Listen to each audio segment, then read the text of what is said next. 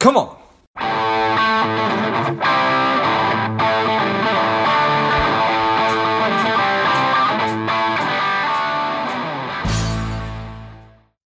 Welcome to Lifeblood. This is George G, and the time is right. Welcome to today's guest, strong and powerful Sam Kwok. Sam, are you ready to do this?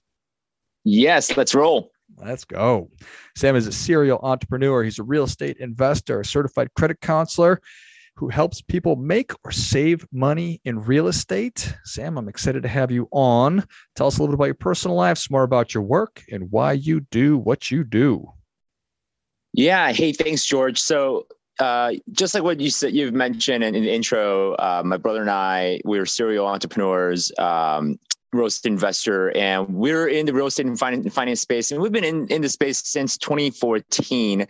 So it's been almost about 7 years. And we started our business back in 2014 in our dorm room. Of course, people were laughing at us, right? Saying, "Oh, you guys should just focus on getting a job."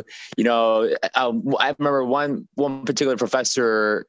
She wasn't even a professor. She was more of a faculty member. Sat down and she's like, "Hey, you really need to focus on schoolwork. You know, don't get too caught up with extracurricular activity," right? So that's what she said, right? Extracurricular activity. And that's how she described the business.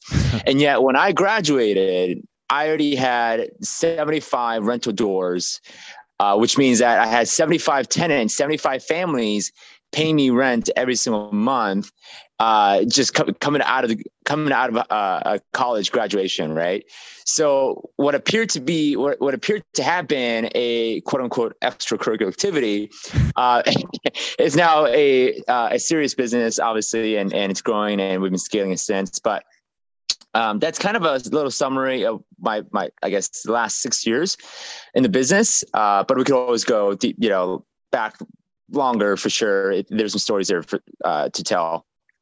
Yeah, I appreciate that. So what just are you have entrepreneurial DNA, or, I mean, it seems like it's pretty fearless to when you're in college, do whatever it takes to get 75 rental doors.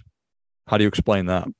Yeah. So I think there is part of the entrepreneurial DNA in me, right? And part of the thought process is, you know what, if there's ever a time in my life where I can take risks, and even if it completely backfires, it's gonna be now, right? And during my college years, because I have a housing, right? I'm living in a dorm room. School's providing food, and I pretty much have all the safety net right there, right? So I could literally fail in the business, and yet I'd be okay. I'm not going to lose a home. I'm not going to lose my living.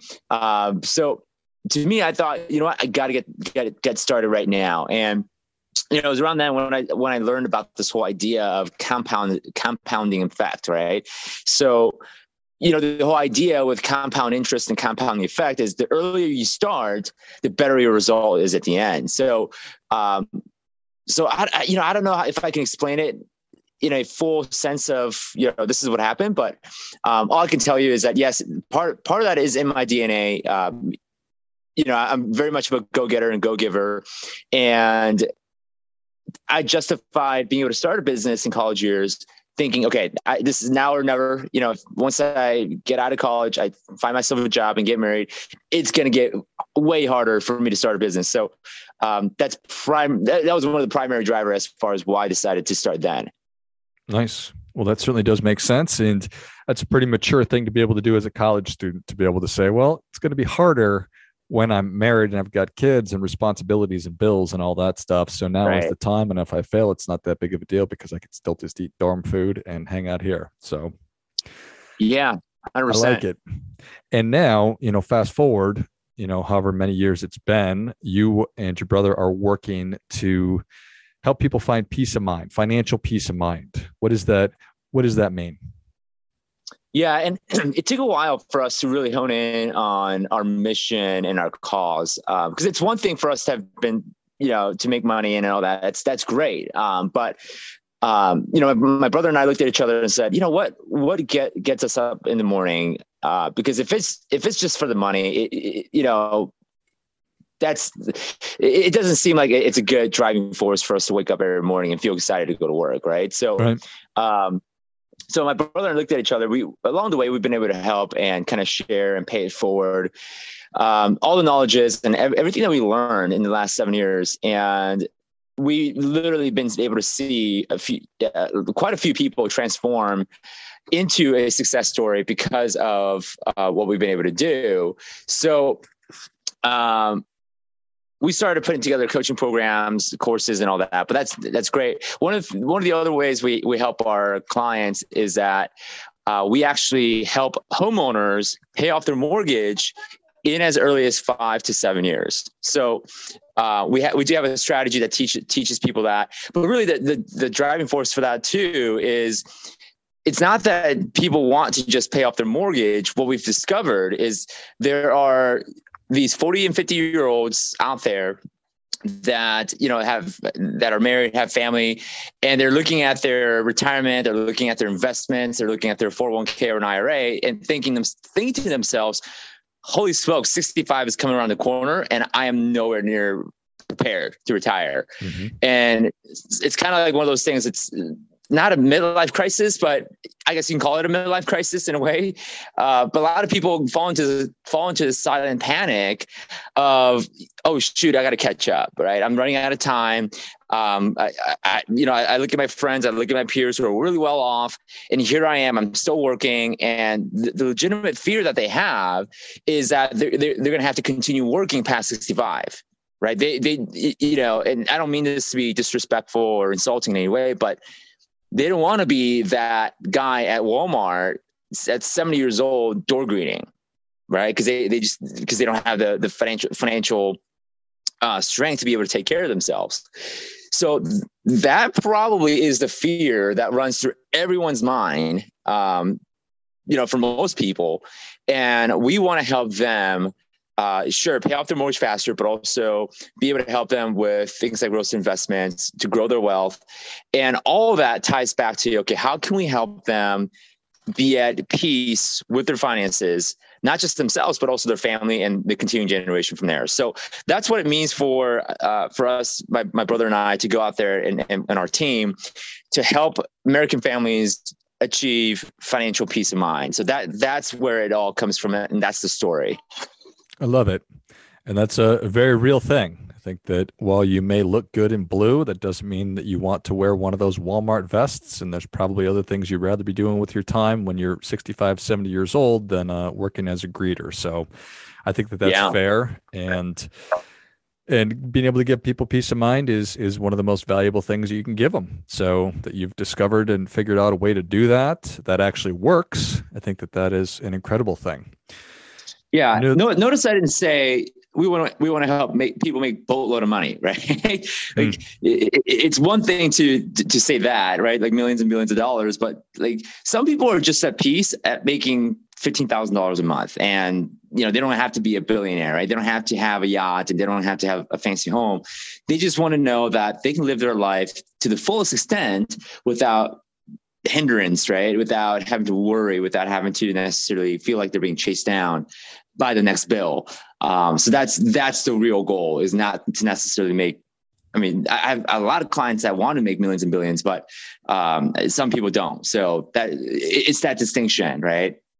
Yeah. I think that makes a lot of sense. And you and your brother have had immense success. And how did you take the information that you learned from doing it when you were a college student and now essentially scaled that to, I don't know how many people you've helped. I'm sure thousands. Yeah. How'd you figure that out? Well, so let's step back a bit more, because I think the secret to success and the scaling and what keeps us tenacious even today, it really comes from our immigrant background. And this is something I haven't mentioned yet, but my brother and I are immigrants. Well, we've come here when we were 7 and 5 years old. So this is back in 1999. So if you do the math, you'll figure out how old we are.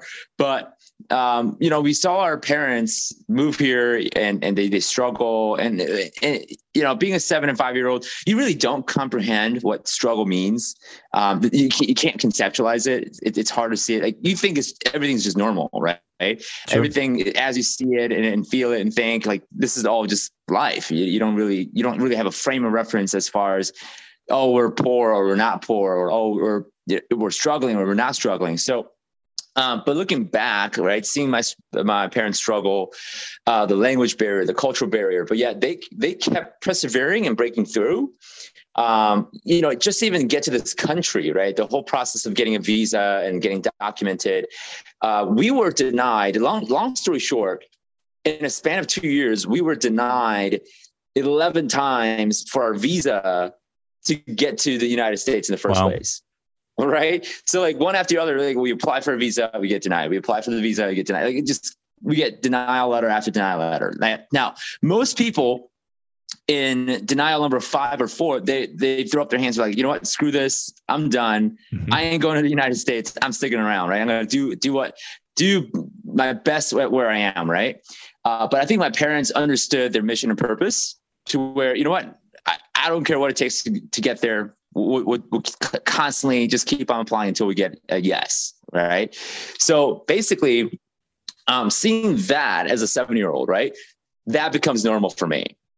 Right. So if you're a parent watching and listening, like your kids are watching, right? So me as a 7-year-old, I watched that and thinking, oh, if you want what you want in life, you better keep on knocking. You better keep on banging down the doors and continue to get what you want. Right. So I've learned that. And of course, throughout the next decade or two, my family still struggled. We had our challenges, and seeing all that helped me even make my belief about perseverance more concrete. But fast forward, this is what I come back to all the time. This is my mantra: is whatever you want to achieve, if you give enough time and energy, it will be done. It can't be accomplished.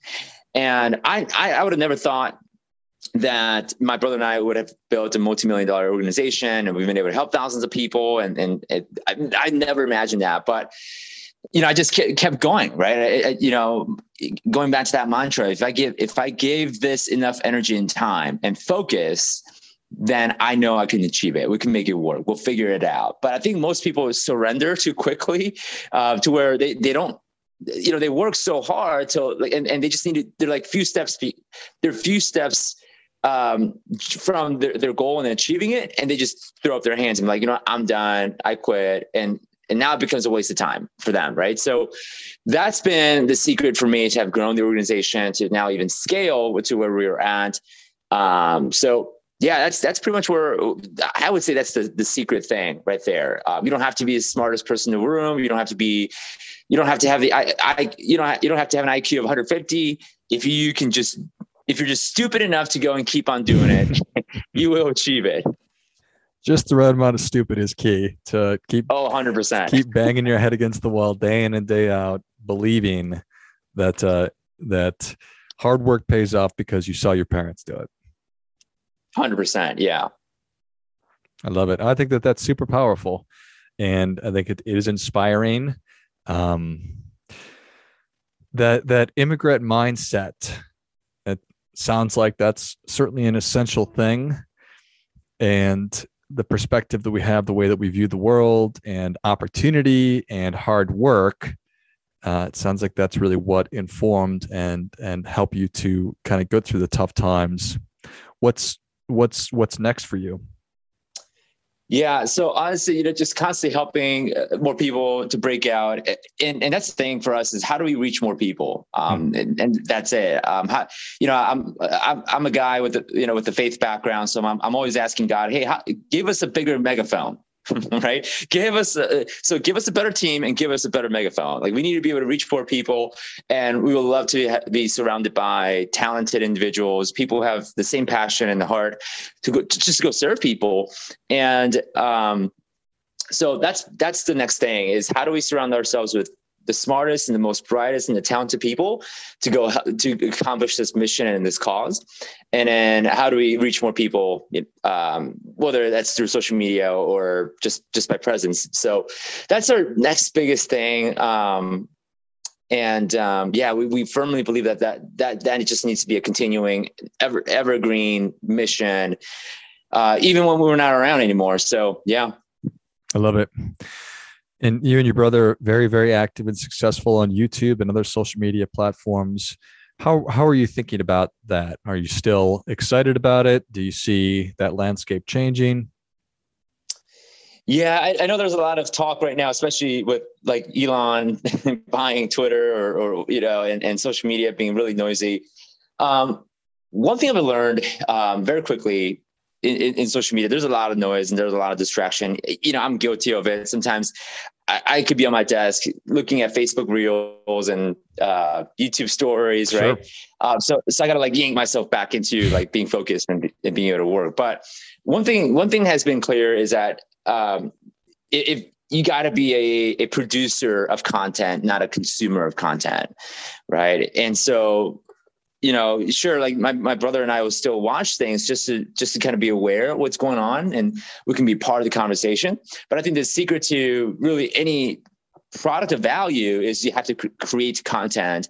And if you want to be an agent of positive change, then positive content, content that inspire. I think one inspiration we get a lot, although he's not necessarily in our space, and like has almost nothing to do with what we do, but Mr. Beast, right? Jimmy, he's an inspiration as well, because I think he's like close to 100 million subscribers on YouTube now.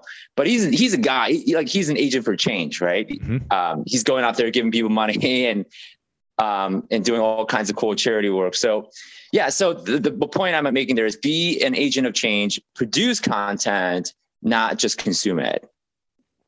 I love it. I think that might have been our difference making tip, but Sam, the people are ready for that difference making tip. What do you have for them? Yeah. So I keep coming back to the you don't have to be the smartest person in the world. And I think this is so true based on my observation of coaching thousands of people, and just looking at the psychology of, okay, what makes certain people tick and go, and what makes people just stay stuck. And a lot of times the people that are stuck, they don't necessarily have an exterior limiting factor. It's almost always interior or internal blockage somewhere. It always comes back to, one, I'm not good enough. Two, I don't want to look stupid. That it usually comes back to those two. So if you feel like you have a goal, or you want to achieve something, and you have a vision, and it's just you don't feel you feel like something's stopping you from propelling forward. Although logically, if you look at your situation, nothing really is. Then you probably have to get into more of an introspective mode and looking at yourself and saying, okay, do I actually feel like I'm not enough to be able to do this? Right? Is this too good for me? Or am I afraid of looking dumb and stupid in front of people? And believe me, like when my brother and I first started the business, there were so many moments where like we probably looked really dumb and stupid to a lot of people. And so don't be afraid of looking dumb and stupid, because you'll never achieve anything in life when someone else, like when you're afraid of what someone else thinks of you. And so what's crazy about that also is that person is probably afraid of you and afraid of what you would think about them. Right. So while you are fearful and worried about what that person thinks of you, that person's doing the same thing to you. so like if you get into that shift of frame there, that is freedom, right? Because then now you don't have to worry about what other people think of you. You just do it. You just go. You just be who you are and express yourself. Because if you don't, God gave you a very special talent and a gift, and to not share that is the ultimate selfishness in the world. And that's what I truly believe. So I guess that's my little golden nugget, if you will, right? For kind of a finished move. But that's my belief for everyone listening to this podcast, and hope that they be inspired by it. Well, I think that is great stuff. That definitely gets, come on. Sam, thank you so much for coming on. Where can people learn more about you, and how can they engage with you? Yeah. So honestly, I know I'm going to sound like an old guy, but go on. You can connect me on Facebook. So I do have a Facebook page.